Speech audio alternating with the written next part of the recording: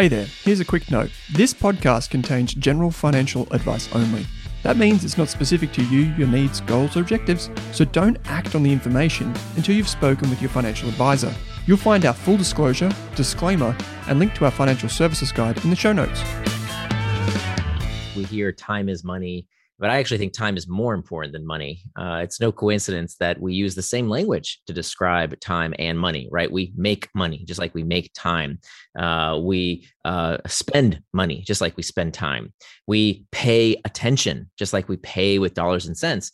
And yet we're so stingy with our money, right? We maximize our taxes. We minimize our taxes. We split checks with our friends if we go out to lunch. We clip coupons. We do all these things to save a buck. But actually, I think most people have it backwards, that we should be generous with our money and stingy with our time. Why? Because you can always make more money. This episode of the Australian Investors Podcast is a replay of a discussion that my co-host, Kate Campbell, and I from the Australian Finance Podcast had with author Nir Eyal. If you're looking to invest your time better, something that you can never get back, this is the episode for you. We talk about many of the different ways we should be spending our time and how to focus our attention and get traction towards the things that really matter. This is a fantastic episode on how to spend your time better. I hope you enjoy this episode of the Australian Investors Podcast featuring Nir Eyal. Kate, welcome to this episode of the Australian Finance Podcast. It is good to be back, Owen, for a very special episode today, talking about something a little bit different to our normal money and investing content, but in my opinion, just as important, because our podcast is all about helping our community invest their time and money better. And today we're going to deep dive into the time side of things and explore some of the ways we can take back control of our time, schedule our life, and spend it in more meaningful ways.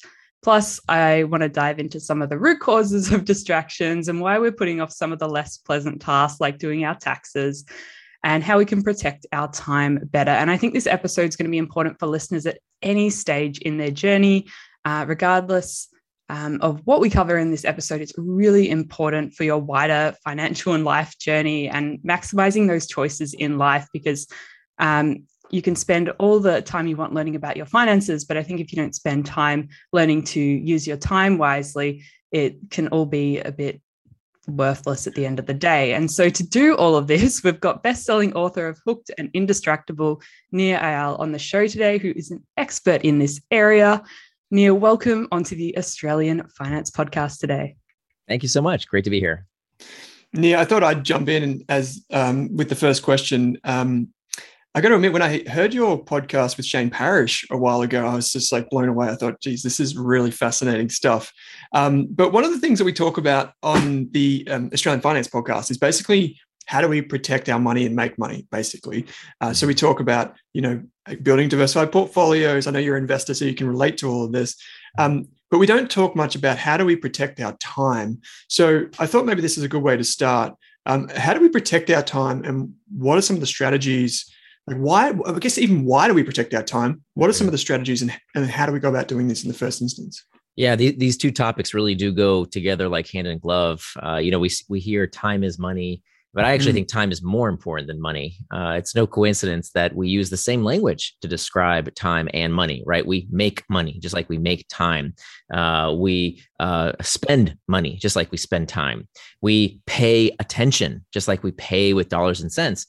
And yet we're so stingy with our money, right? We maximize our taxes. We minimize our taxes. We split checks with our friends if we go out to lunch. We clip coupons. We do all these things to save a buck. But actually, I think most people have it backwards, that we should be generous with our money and stingy with our time. Why? Because you can always make more money. You can always make more money. Right? You cannot make more time, whether you're, Jeff Bezos or, Elon Musk. It doesn't matter. It doesn't matter how much money you have. They all have the same 24 hours in a day. We only have so many fixed hours. And so it's absolutely essential that we make sure that we use our time just as efficiently, if not more so, that we do with our money. It's a fascinating thing, right? Because I don't think many of us stop to think about that. We kind of get frustrated at how much time we don't have, yet we go and do it on frivolous things and distractions, as we're about to get to. So, Kate, this is your question. I don't want to take it away from you. I know this is the one you wanted to ask, Nir, so go for it. Yeah, if we're thinking about time as a more finite thing and a bit more precious, one of the things that often stops us using it in the way we want is all of those pesky little distractions. And I know when I was reading, actually listening to your audiobook, you mentioned that distractions will always exist and managing them is our responsibility. And I was wondering if you could talk a bit more about distractions and what the cost is of letting them just run wild in our lives. Absolutely. Yeah. So to continue this analogy with money, we wouldn't sit on the corner and say, here, everybody, take my money. Here's a few dollars. Here's a 10. Here's a 20. We wouldn't just give anybody our money. And yet when it comes to our time, this finite resource, we give it to whoever asks for it, right? Some stupid things on the news. Okay. Yeah. I'll give you my time and attention. The kids want this. The boss wants this. Your phone buzzes and rings and dings. Yeah, sure. Take my time, take my attention as if it's worth nothing. And that's a big, big mistake, because what this leads to is a life filled with regret. That's ultimately what leads to, because look, fundamentally, there's nothing wrong with going on Instagram or watching television or, reading the news. But when it comes at the expense of other things in our life, when it becomes a distraction, that's when it's a problem. So I wrote Indistractable for me more than anyone else. You see, I was very distracted and I needed help. And in fact, it took me 5 years to write this book, because for 4 of those years, I was really distracted and it was hard to finish the book. But when I dove into the literature, into the psychology literature of why do we get distracted, I changed my life. I mean, there's no area of my life today that's not affected by my ability to do what I say I'm going to do, whether it's, eating right. I do that. If I say I'm going to exercise, I do it. If I say I'm going to be fully present with my family, I'm there. If I say I'm going to work on that big project and achieve my professional goals, I do it. And so this is the skill of the century, because if you think the world is distracting now, it's only going to become more distracting. So it's absolutely critical that we learn for ourselves how to become indistractable and teach our kids how to be indistractable as well, because this is truly the skill of the century. If you're not reading the books you say you're going to read, if you're not going to bed on time, if you're not getting enough sleep, if you're not following through on other goals and objectives in your life, this is why. It's not that we don't know what to do. I mean, this is the first time in history where we all basically know what to do. And if we don't, we Google it, right? If you don't know how to do something, you can Google it in a second and get the answer, because we all basically know, right? Who doesn't know how to diet, right? You eat right, you exercise. We know that. Who doesn't know that if you want better relationships with your family, you have to be fully present with people? Who doesn't know that if you want to excel at your job, you have to do the hard work, especially the stuff that other people don't want to do? Who doesn't know that if you want to achieve financial independence, you have to save and invest, right? We know what to do. We just don't do it. We keep getting in our own way. We keep getting distracted. And so the solution is to become indistractable, is to be the kind of person who does what they say they're going to do. What's the difference there between traction and distraction? I guess this is an important distinction. Very important, right? So this is where we start. So what is this word distraction? Well, the best way to understand what distraction is to understand what distraction is not. What's the antonym? The antonym of distraction, most people will say, if I say, what's the opposite of distraction? Okay, think for a minute. Most people will say the opposite of distraction is focus, right? I don't want to be distracted. I want to be focused. Not exactly.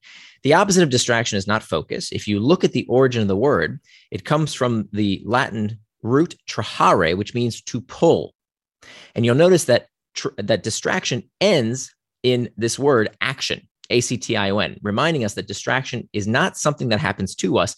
It is an action that we take.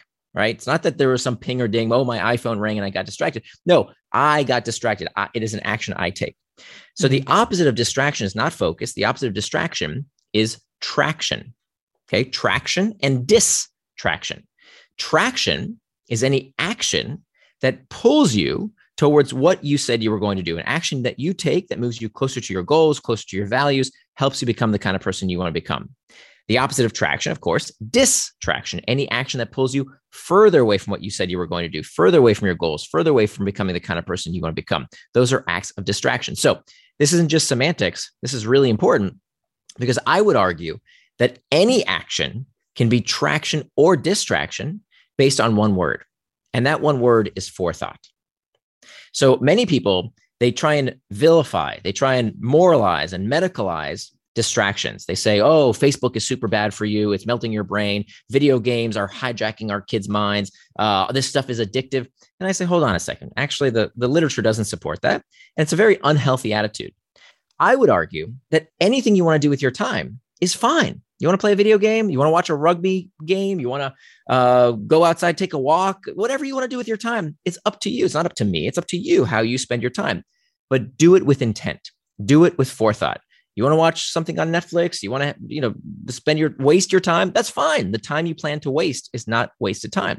So those are acts of traction, as long as they are planned for in advance, as long as they're done with forethought. Conversely, what we find is the leading source of distraction. It's not the usual suspects. It's not Candy Crush on our phones. It's not Instagram. That's not the usual distractions. The most common distractions are the ones we don't even realize are distracting us. Let me give you an example. For years, I would get to work and I would sit down at my desk and I would look at my to-do list and say, oh, I've got that really important task I need to finish, right? I've got that report I need to work on. I've got to finish my taxes, whatever the case might be. I really got to do that thing I've been delaying. I've been procrastinating. Okay, I'm going to get started. Let me do that. Here I go. Right now, I'm going to get started. But first, let me check some email, right? Let me just scroll that Slack channel. Let me just check the news real quick. Let me do this stuff that I think is, that's an important task to do. I got to do that sometime today, right? It's on my to-do list. So let me just, do that stuff real quick. I'm being productive, right? Well, if it's not what you plan to do with your time in advance, it's just as much of a distraction as playing video games. So that is the most dangerous form of distraction, the distraction that tricks you into prioritizing the urgent and the urgent work and the easy work at the expense of the hard and important work we have to do to move our lives and careers forward. So just because something is a work-related task doesn't mean it's not a distraction. In fact, that's the worst kind of distraction because you don't even know it's happening. So now we have traction and we have distraction. Okay, so we have these two arrows, if you can imagine, pointing to the right and to the left, things that move me closer to what I said I'm going to do, actions that take me away from what I say I'm going to do. Now, we have to ask ourselves, well, what prompts us towards traction or distraction? Now we have what we call triggers, and there are two kinds of triggers. The one that everybody thinks about when it comes to distraction, we call external triggers. External triggers are things in our environment that can lead us towards traction or distraction. These are the pings, the dings, the rings, anything in our outside environment that leads us towards traction or distraction. If it's a reminder on your phone that says, hey, now it's time for that meeting you planned for. Now it's time to go exercise. Now it's time to do that thing you said you were going to do. Well, that's an act of traction. That external trigger can be very helpful. But if that external trigger leads you away from what you plan to do, if it's some silly news alert that tells you about somebody's problems 3,000 miles away that has nothing to do with you, and now you're not doing your work or you're checking email or you're doing whatever is not what you said was you were going to do, well, now that's leading you towards distraction. So now that's not helpful at all, right? That's leading you away from what you said you're going to do. So those are external triggers. But here's the kicker. Here's the interesting part. Turns out studies find that external triggers are only 10% of the time we get distracted. They only account for 10% of the time we get distracted. So when we do studies on why people get distracted, the pings and dings, the things that we tend to blame, are only 10% of the time. So what's the other 90%? The other 90% of the time that we get distracted, we don't get distracted because of an external trigger. We get distracted because of what's called an internal trigger. What is an internal trigger? An internal trigger is an uncomfortable emotional state that we seek to escape. Loneliness, boredom, stress, fatigue, anxiety, uncertainty. This is the cause of 90% of our distractions. So distraction, procrastination, these are not character flaws. This is not a moral failing. It's simply that we haven't learned how to deal with discomfort. This is the root cause of distraction. This is what took me 5 years to research, right? We love to blame, oh, it's my phone's fault. It's the news's fault. It's Twitter's fault. It's everybody's fault, except for the fact that I don't know how to deal with discomfort. So whether it's too much news, too much booze, too much football, too much Facebook, you will always get distracted unless you understand this very important truth.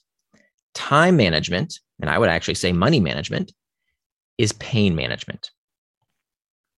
Time management is pain management. If we don't know how to deal with discomfort, if we don't get to the root of the problem, we'll find every reason why something else is causing us to behave the way we are. When fundamentally what we have to do, the first step to becoming indistractable, is to master our internal triggers, or they become our master. That's really interesting to think about. And I think after I listened to your audiobook, I was like, why am I watching TV for 5 hours in the evening, and what am I trying to avoid, and why am I actually using this as a distraction? And I think as you kind of went deeper and deeper down that rabbit hole and kept asking yourself why and why and why, it was really interesting to do that experiment. And I realized I couldn't actually I couldn't give myself sort of a limit, like 1 or 2 episodes a night. It was just all or nothing. So at the moment I'm on a 30-day no TV cleanse, but I know in the book you talked about like finding the root cause of our distractions. Do you have suggestions for listeners on actually getting to the cause of why they're doing what they're doing? Yeah, so that's a super important step in mastering those internal triggers, and I appreciate your vulnerability in saying that. I think many people struggle with, that's average is 5 hours a night is average, which is so interesting because we constantly hear people saying how I have no time, right? I have no time for this. I was saying that to people too. Yeah, for some reason I would do this. The average American, I don't know in Australia, but the average American, that's exactly right. They spend 5 hours a night on TV, and yet we all complain how we don't have enough time for exercise. We don't have enough time for this. We don't have enough time for that.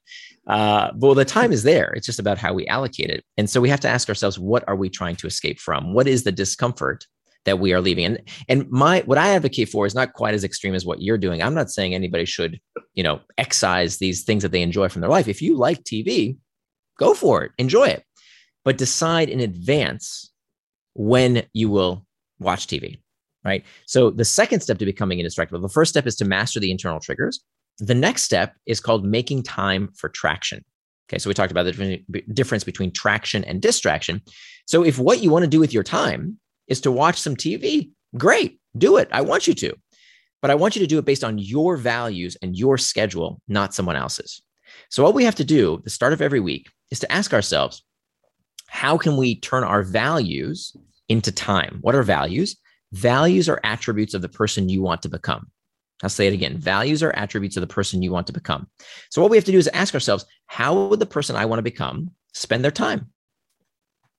And so instead of having a 5-year vision or a 10-year plan or a regrets of the dying, right? Let's start with tomorrow, just tomorrow.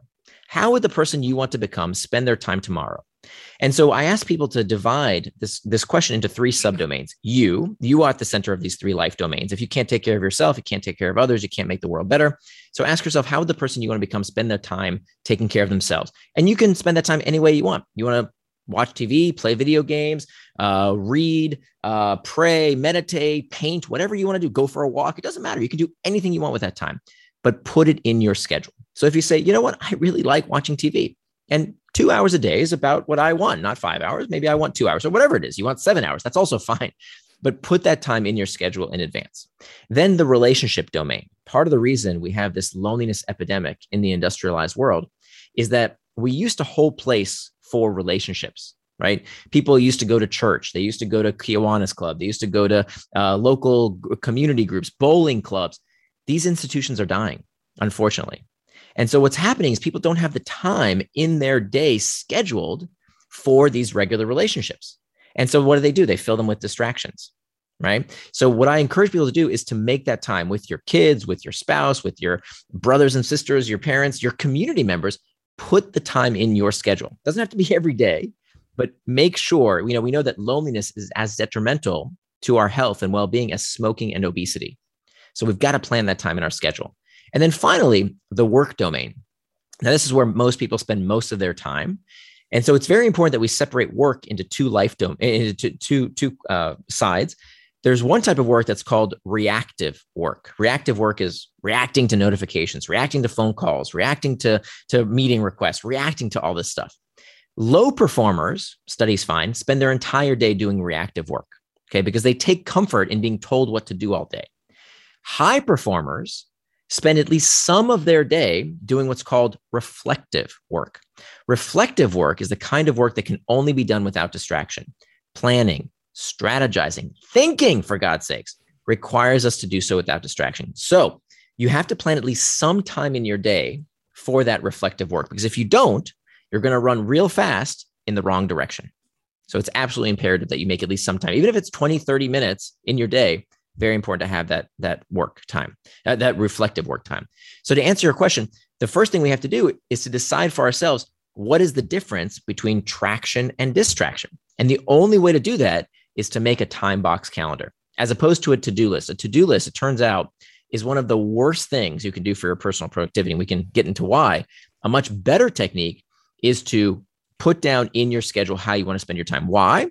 Because if you don't, right, you can't call something a distraction unless you know what it distracted you from. You can't call something a distraction unless you know what it distracted you from. So if you can't look at your calendar and say, what is traction? Oh, I plan to watch TV for 2 hours. Great. That's now traction. Everything else is a distraction. And the only way you can do that is to decide in advance how you want to spend your time. By the way, just like you do with your money, right? I'm sure you advocate for this when it comes to how you spend. You make a budget, right? But again, with our time, somehow we keep a to-do list. A to-do list is like Santa's wish list. You know, when you were a kid and, you had this wish list of all the things you want Santa to bring you or your parents to buy you for the holidays. It's limitless, right? This is why to-do lists are so bad, is that there's no constraint, right? And so when you become an adult, you say, I can't have all the things I want. I need to budget my money. Same thing goes with my time. Yeah, I think the to-do lists have been a challenging thing to get over because I've been using them for so many years. And it wasn't until last year when I had so many different things on my plate and I realized my to-do list was becoming like a 5-page long to-do list. Yes. And I just dreaded looking at it. And it was at that point I was like, this is just not working. Right. And this is what I call the tyranny of the to-do list, is that we're working real hard trying to check off all these cute little boxes. And then we get home from work at the end of the day, we're exhausted because we've been working so hard, and we look at the to-do list and there's still a million things we haven't achieved. And so what does this do to our psyche? It reinforces day after day, week after week, month after month, year after year. You're a loser. You don't follow through. You can't do what you say you're going to do. You said you're going to do this stuff on this to-do list and you didn't do it. That's horrible. And so instead of blaming this stupid technique, we blame ourselves as if something's wrong with us. And then you hear people saying silly things like, I'm no good at time management. Well, no, it's not that you're no good at time management. It's that you're using a technique that's no good. And just to clarify, I'm not saying that writing things down on a piece of paper is a bad idea. That's a great idea. Getting things out of your head and writing them down. Wonderful. The problem is that people stop there. What you have to do is to turn those tasks, right? To turn these things that are important to you to get done into time. And so it turns out that people who run their life on a to-do list, who measure themselves by how many cute boxes they check off, they actually take way longer to finish stuff. They actually get less done than the people who use this time boxing technique that I talk about in Indistractable, where the new measurement, the new thing that you need to measure yourself on is not how many things did I get done. It's, did I do what I say I was going to do for as long as I said I would without distraction?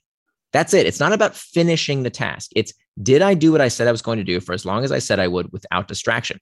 And even if that's 30 minutes, right? I did my taxes or whatever for 30 minutes without distraction. People who use that methodology get way more done. They actually finish more, even though they're not planning to finish. They're planning to just work without distraction. They get more done than the to-do list devotees. Nir, can I just jump in? So without giving too much away what's in the book, can you just explain, is this as simple as, because I imagine people are listening to this maybe while they're driving something, is this as simple as I go into my Google Calendar and I say, I'm going to write an essay and that's going to be 3 hours on a Monday between 9 and 12. Is that what you're talking about? You're talking about budgeting time in a sense, or can you elaborate on that?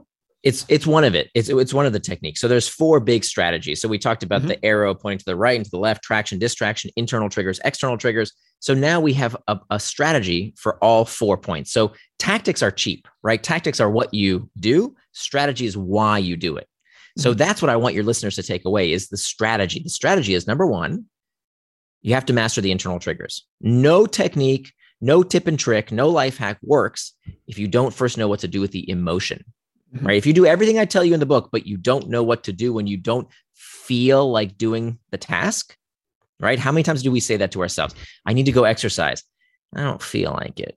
I need to work on that big report. I need to, reallocate my portfolio. I need to do this, and the other, but I don't want to. I don't feel like it. It's a feeling, right? And it's an icky, sticky truth we don't like to address, but that is the number 1 cause of why we don't do what we say we're going to do. It's because we don't know how to manage discomfort. And it's not easy. Right? You have to have tools at your disposal to know how to master those internal triggers. And there's over a dozen different things you can do. We can talk about some of those. So that's number 1. Step number 2 is making time for traction. So that is exactly, deciding in advance how you will spend your day. And then going beyond that, so time boxing has been around for a very long time. I didn't invent that technique. It's one of the most well-studied principles. It's called setting an implementation intention. There's thousands of studies that show this is by far one of the most effective things you can do for your productivity and your happiness is making that time box calendar. But then we can go beyond that. For example, schedule syncing, right? What do you do if you have a schedule, but your boss has something else in mind? What do you do then? What do you do if your spouse has something or your kids have something else in mind? Right? So we talk about how do you do a schedule sync? Very, very powerful technique. So there's some higher level advanced stuff, which we can talk about as well, but that's not enough. The third step is to hack back the external triggers. So we talked about how those external triggers, even though 90% of distraction is caused by internal triggers, there still is 10% of the distraction in your life that comes from these external triggers. Well, the good news is we can hack back those external triggers. What do we do about our phones, about our computers, about our kids, right? We love them to death, but they can be a distraction, especially when so many of us are working from home. What do we do when the external trigger is your kid? So we can hack back all these external triggers. And then finally, the last strategy is about preventing distraction with pacts. A pact is when we make a pre-commitment. We decide in advance what will prevent us from getting distracted. So this is how we erect a firewall, right? A barrier to preventing us from getting distracted after we implement the other 3 steps. So it's really about these 4 steps in concert. I know one of the tools that you mentioned was the 10-minute rule and sort of that's something that's helped me sitting with that discomfort. So when I'm working away, I know I've got to work on this task for another few hours and I'm really tempted to just go on Instagram and I'm like, oh, it'll just be a few minutes, but it never is a few minutes. And one of your suggestions was just like, give yourself 10 minutes. Like if you still feel like that, going on Instagram after 10 minutes, then you let yourself do so. Are you able to talk about that technique a little bit? Because I think it was really helpful for me and it might be helpful for listeners. Absolutely. Yeah. So this is one of the techniques that we can use to master these internal triggers. And again, there's many different tools you can use. I talk about over a dozen different techniques. So arrows in your quiver, ready to go, so that when you feel that discomfort, you know what to do with it. So it leads you towards traction rather than trying to escape that discomfort. This is what most people do. They look for an escape from the discomfort with something that they later regret doing, going on Instagram or watching TV or taking a drink or whatever to get their mind off of that discomfort. So one of the techniques is called this 10-minute rule. The 10-minute rule says that you can give in to any distraction, but not right now. Okay. Not for 10 minutes, but in 10 minutes. I have sometimes people misinterpret this and they say, oh, so I can check Instagram for 10 minutes. No. In 10 minutes, not for 10 minutes, in 10 minutes. Why is this so effective?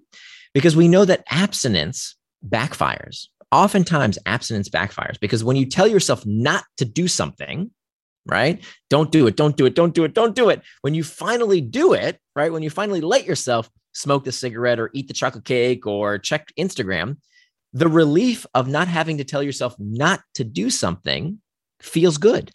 It reinforces the very behavior you're trying not to do. So telling yourself, no, don't do it, actually really can backfire. Instead of telling yourself no, tell yourself not yet. You're a grown person. You're an adult. You can make your own decisions and you can check Instagram. You can have the chocolate cake. You can smoke the cigarette, whatever you want to do, whatever distraction you want to give into, you can give into it, but not right now. Wait 10 minutes. So so I write every single day. I've been writing professionally for over a decade now. Let me tell you, it never becomes easy. It never becomes a habit. Writing is hard work. And all I want to do when I'm writing is to just check email for a quick sec, or let me see what's going on social media or what's happening in the news. I'm trying to escape the discomfort of writing because writing is really hard, right? But instead, what I say is when I feel that urge, when I feel that discomfort, that internal trigger rearing its ugly head, I tell my phone, set a timer for 10 minutes. And now my job is to just sit with that sensation, to do what's called surfing the urge. I take a deep breath and I come to grips with why am I feeling what I'm feeling? Oh, okay. This is really important to me. I really want to make this a great article. I really want to write well. This is important to me. So this is why I feel this tension. So it's about, I teach you this script on how to speak to yourself with self-compassion so that you can understand those internal triggers and disarm them. And then what I find is that by the time those 10 minutes are up, I'm back at work, right? 90% of the time I'm writing when the timer goes off. I don't even realize the time has gone by because I just gave myself a few minutes to sit with that sensation. And so what happens is over time, the 10-minute rule becomes the 12-minute rule, becomes the 15-minute rule. And you're teaching yourself that you do have agency. You do have the ability to sustain your attention. You're just doing that over time with this rule of allowing yourself. You have freedom, you have control. You're not beating yourself up here, but it's about teaching yourself to build that agency to resist that temptation. Yeah, what are some of the strategies that people can use if they've got something that's, say, bigger on their mind and they're worried about getting this thing done? They've been putting it off for forever. Yeah. What are some of the strategies that they can put in place to finally get that task done? What comes to mind? Yeah. Do you have something on your plate? I've got a lot. And this is the thing, right? I've got an example. Well, I've got to create this investing course. And I've been saying I'm going to do it for months, and I'm halfway through it, and I've got to finish off the hard part now. And I'm thinking, when am I going to find time for this? Yeah. Yeah. So this is it's a perfect example. Okay. So part of it is getting to grips with what are you going to do when you feel the discomfort that tells you, you start doing the course and somebody calls you, or your family needs you, or there's a business opportunity. What are you going to do with that sensation? So prepare yourself knowing that those internal triggers are going to rear their ugly head. The next step is make time for traction. I would say for your week ahead, right? So every week I do this practice of I sit down with my schedule for the week ahead and I figure out how I can make sure I can turn my values into time. So if one of your values is to work on this course, if that's part of, the reflective work you need to do, I would ask you not to measure yourself on, how much time do I need to finish it, right? And then I'm going to plow through it in 3 hours. That's, people are really bad at predicting how long things take. On average, things take 3 times longer than we predict. Instead, what I want you to do is to just put a consistent amount of time on your schedule to work on that task. Even if it's 30 minutes, okay, that's fine. But say, I'm going to work on this task for 30 minutes without distraction. That's it. I don't care what you finish. Just work on the task for 30 minutes. It can be, however you spend the time in the moment is up to you, but do nothing but working on that task for 30 minutes. Why is this so much better than the to-do list technique? It's because what most people do is they say, finished course, right? That's an item on their to-do list, finished course, right? It is, yeah. But there's no feedback in terms of how long that takes you. But when you put time on your schedule on a regular basis, so if you say, hey, every morning at 8 a.m., I'm going to work on this course for 30 minutes, what's going to happen after day 2, after day 3, you're going to say, okay, I worked on this course for an hour and a half over the past 3 days, 30-minute increments. How far did I get? Now there's a feedback mechanism. Now you're learning about how long things take you. And so you can better allocate. If you have a deadline, you can say, okay, well, in an hour and a half, I got this far. That means I need this much more time. So you're learning, as opposed to a stupid to-do list gives you no such feedback, right? It also blocks you from the biggest mistake that people make with a to-do list is they have something big on their to-do list. They work on it for 5 minutes. They let themselves get distracted and they don't come back to it. Or when they come back to it, they're not focused. They're not actually paying attention to it anymore because now their mind is somewhere else. So that's what I would recommend for you, is to start with, not necessarily even breaking down the task per se, but breaking down the time, having that time allocated in your schedule. Say, yep, this is when I'm going to work with that distraction. So that's step 2. Step 3, make sure you hack back the external triggers. So when you're going to work on this task, make sure that there's nothing outside in your outside environment that might trigger you away from that task. So turning off all the pings, dings, and rings. And then finally, step number 4, prevent distraction with a pact. Right? What's going to make sure that you do stay on track? So for example, when I was working on my book, I told you, I had a terrible problem with distraction. That's why I wrote the book. I wrote the book for me. Well, after 4 years of research, I had all this great research done. I knew the answer and I started using many of these techniques that I've described. Everything I described, by the way, I didn't make up. This is from the research literature. Everything is, there's 30 pages of citations to peer-reviewed studies. This is hard science. And so one of the techniques that I used is called a price pact. And I made a price pact with my friend, Mark. I told my friend, Mark, if I don't finish my manuscript by January 1st, I'm going to give you $10,000. Right? Let me ask you, if I told you, right, if you don't finish this course in, give me a number, 3 months, whatever. If you don't finish that course, you're going to owe me $10,000. You're going to finish that course? Absolutely. Of course you will. Of course you will. So as much as we talk about distraction, our brains are being hijacked by social media, blah, blah, blah. No, you can do it, right? It's not about whether you can't do it. If I make you pay $10,000 if you don't finish the task, lo and behold, you can do it. Wow, amazing. So now we're negotiating a price. So that price pact That's kind of the heavy artillery. That's why that's the fourth step, right? You have to do the other three steps first, or you will fail. But as the fourth and final step to make a pact, in this case, a price pact, there's two other kinds of pacts as well, can be very, very effective once you know how long a task will take you. And if you want that extra deadline to make sure that you stay on track. Wonderful. Thank you for the free advice. And by the way, I did keep my $10,000 and I finished my manuscript. Oh, wonderful.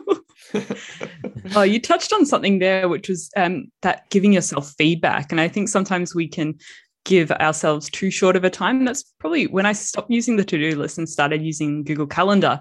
I was giving every task was back to back. I was only giving myself an hour to do something. And obviously things, as you said, take 3 times longer. And so I kept feeling behind. And so it wasn't until I was like, well, actually, I should look at the day and go, okay, I didn't finish that task. It needs more time and I should allocate that. Otherwise, I still got to the end of the day and felt like I didn't accomplish anything because I just completely ran over time on everything.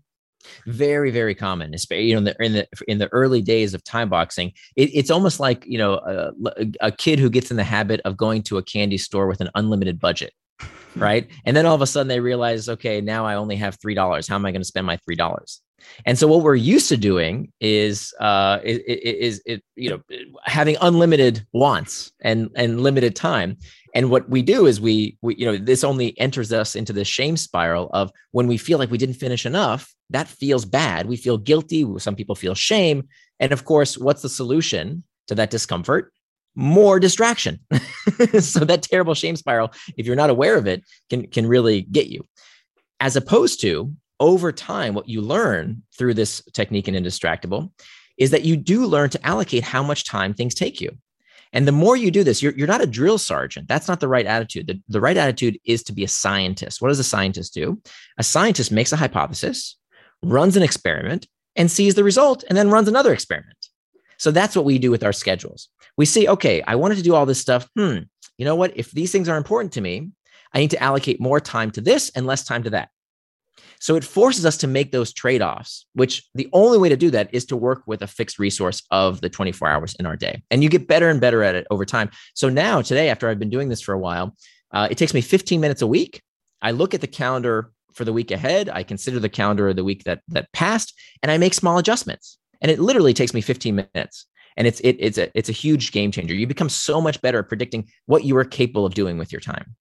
Yeah, I like that idea of acting like a scientist in your own life and doing those mini experiments. And another thing you mentioned earlier was that the time you plan to waste isn't wasted time. And sometimes, actually often, I feel quite guilty when I'm watching TV or doing anything that I don't feel is quote unquote productive. And you have some strategies for people who are doing that? Because I mean, as adults, we shouldn't have to feel guilty for looking at social media or watching TV, but often we do it anyway, and then we feel guilty. But I know you have some strategies for potentially dealing with that. Such a great point. And it's amazing how few people have really experienced what leisure feels like. I certainly didn't. Why? Because when I was under the tyranny of the to-do list, even when I worked hard all day and all I want to do was hang out with my kids or watch TV or just, relax and have some time to do what I want to do, I felt guilty, right? Because I have this to-do list full of stuff that's still not done. As opposed to when you time box your day, when you become indistractable, watching TV is on your calendar. Playing with your kids, going on social media is exactly what you said you were going to do. So you've turned what used to be a distraction, right? People think that, oh, that's not productive. That's a distraction. You've turned it into traction because that's exactly what you said, what you do with your time. So if you're watching TV and that's on your calendar, that's now traction. If you do anything else, that becomes a distraction, right? Doing work becomes a distraction if what you said you were going to do with your time is to watch TV. So that's a huge burden lifted when you can say, yep, this is exactly what I said I'm going to do. Now, if you look at your calendar the day before and say, oh, you know what? 2 hours of TV is too much or too little or whatever.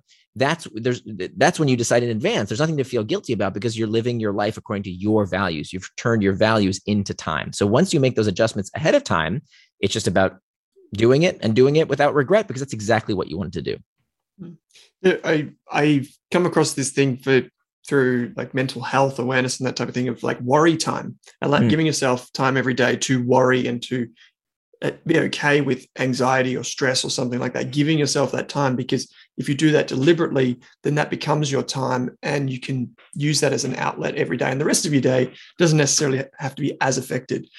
There is one thing that I'm hoping I can pick your brain on here, Nir, which is that there is a line that says, good things are nice, but bad things can kill you, which is why we pay attention to the negative things first.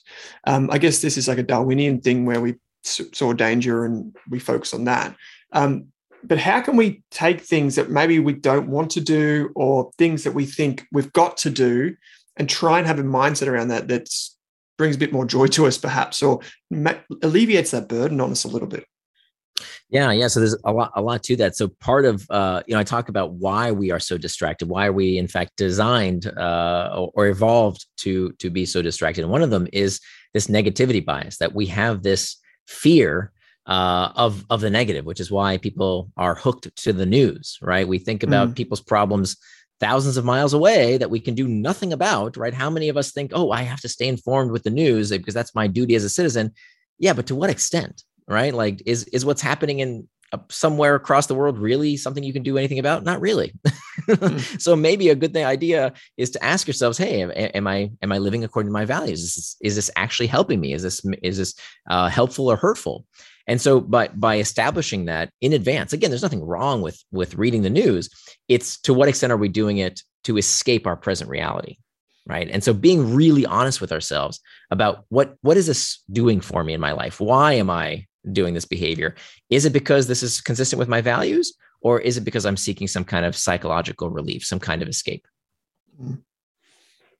Yeah, I think that negativity bias it sometimes catches you off guard, and suddenly you're thinking about a situation, you suddenly jump to the negative and you think it won't work out, when actually there's no evidence that it's not going to work out. Like, so true. Yeah.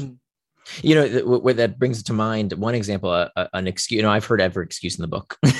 Like I've been doing this for many years now, and people will tell me why their case is so unique, and you don't understand, Nir, I have to be available for this and that and the other. One of the common things I hear is, my boss needs me at all times. My kids need me at all times. I can't turn off things. I can't work without distraction, because what if somebody needs me? And it's amazing that almost always, there's some jobs where that is the case, right? If you work in a call center, yeah, your job is to be 100% reactive, right? The call, the phone rings, you pick it up, you answer, you put it down, you answer the next call. That's 100% of your job, is to be reactive. But most people's jobs are not like that. They can take some amount of their day for reflective work. I'm not saying your entire day, but some amount of time in your day for reflective work, even if it's 20, 30, 45 minutes. But it's amazing when you dig down deeper into why people say, oh, I can't do that, I need to be on call all the time. And you ask them, wait a minute, what would happen if your boss had to wait 15 minutes? Because you told them, hey, I'm doing my reflective work, right? This is the kind of work that I can only do well without distraction. Would they be okay with waiting 15 minutes, maybe 30 minutes? Yeah. So it's not an actual, it's not reality. It's the fear of a reality. It's the fear that someone might think poorly of me if I don't respond within 30 seconds. Well, you know what? This is what becoming indistractable is all about. That in fact, the word indistractable, I made up the word. I wanted it to sound like a superpower. I wanted it to sound like an identity. It sounds like indestructible. Yeah. And so the idea here, this is using another one of the techniques in the book called an identity pact. That when you form an identity around something, behavior change requires identity change. And so the research literature around the psychology of religion shows us that when people have a moniker, when they have a name they call themselves, whether it's, Democrat or Muslim or whatever, when you have that identity, when it becomes your being, you're much more likely to act in accordance with the values of that identity. So a vegetarian, for example, doesn't wake up in the morning and say, I wonder if I'll eat a bacon sandwich for breakfast, right? That's not who they are. They are a vegetarian. So that decision is gone. They don't make that decision anymore. And so that's what we have to do with becoming indistractable. It is who we are.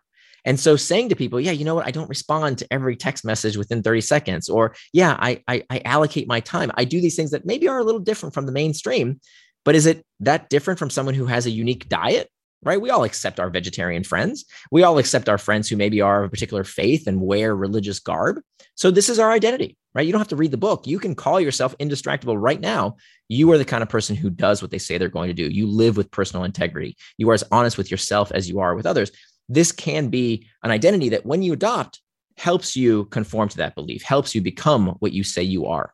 Well, our former designer here at work, she wouldn't answer her phone between, I think it was 9 and 5. Like, she wouldn't respond at all. And sometimes her family would say to me, what's she doing all day? Like, why can't she answer her phone? And it was her choice.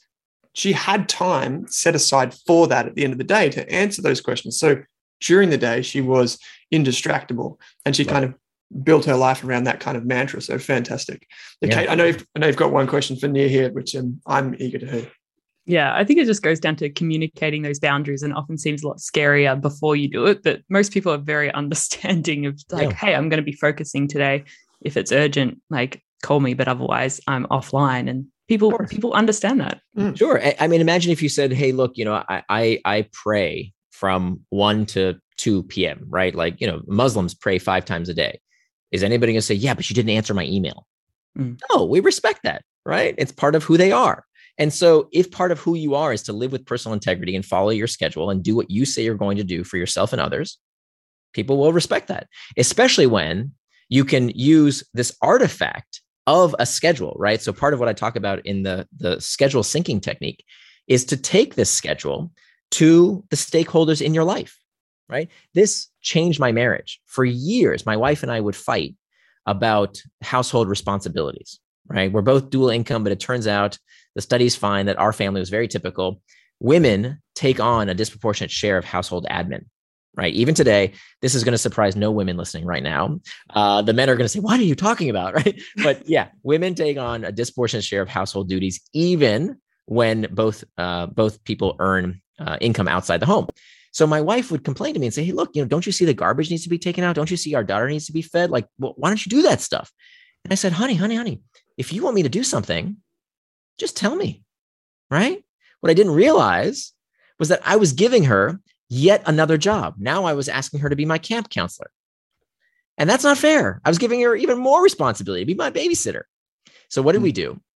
Every week, we sit down and we do a schedule sync, because I have a time box calendar. She has a time box calendar. It takes us maybe 10 minutes a week, and we synchronize those schedules. So now I know trash will be taken out then. My daughter, I need to drive her here. We know in advance how we're going to spend our time and when things are going to get done. No more arguments. It disappeared, right? Because I know what I need to do and when I need to do it. This works in the workplace. If you sit down with your boss and say, hey, boss, here's all the stuff that you've asked me to do this week. You see this schedule? Here's how I'm spending my time. Email here, meeting there, task A there, task B there. But you see this list here on this piece of paper? You see all this other stuff that you asked me to do? I'm having trouble prioritizing. Can you tell me where to put these things in my calendar and what should come out? Right? So you're not telling them no. You've heard probably this terrible productivity advice. If you want to be more productive, you have to learn how to say no. That is the worst advice ever. You're going to get fired if you tell your boss no. That's stupid. Only a professor who has tenure would give people such stupid advice. What you do, you don't tell your boss no. You ask them to reprioritize. Okay, that's a great idea. We should totally work on that. So what is that more important than? What can I take out of my schedule to replace with the thing that you want me to do? That's called schedule syncing. It's a life-changing practice. Yeah, I think that's a great strategy to try. And if any listeners are going to attempt that, I'd love to hear your thoughts in our Facebook community as well. And Nir, just to wrap up the conversation today, if people are listening and they're really interested in learning a bit more about managing their time better and maximizing the value they get out of it, really, what are the top resources that you recommend? Sure. So I actually have an 80-page workbook that we couldn't fit into the final edition of the book. It got too big. So we decided to make it available for free online. Anybody can get it, whether you buy the book or not. And that's at indistractable.com. That's spelled I-N, the word distract, A-B-L-E. So indistractable.com. And my blog is Nir and Far. Nir spelled like my first name, N-I-R. So nirandfar.com. Yeah, we've got full links in the show notes. And Nir, what we usually do is we give away some books as well. So if you're in our Facebook community or you follow us on social media, be sure to tune in because we can give away Indistractable as well as Hooked. So stay tuned for that. And we'll put links to the resources and to the books.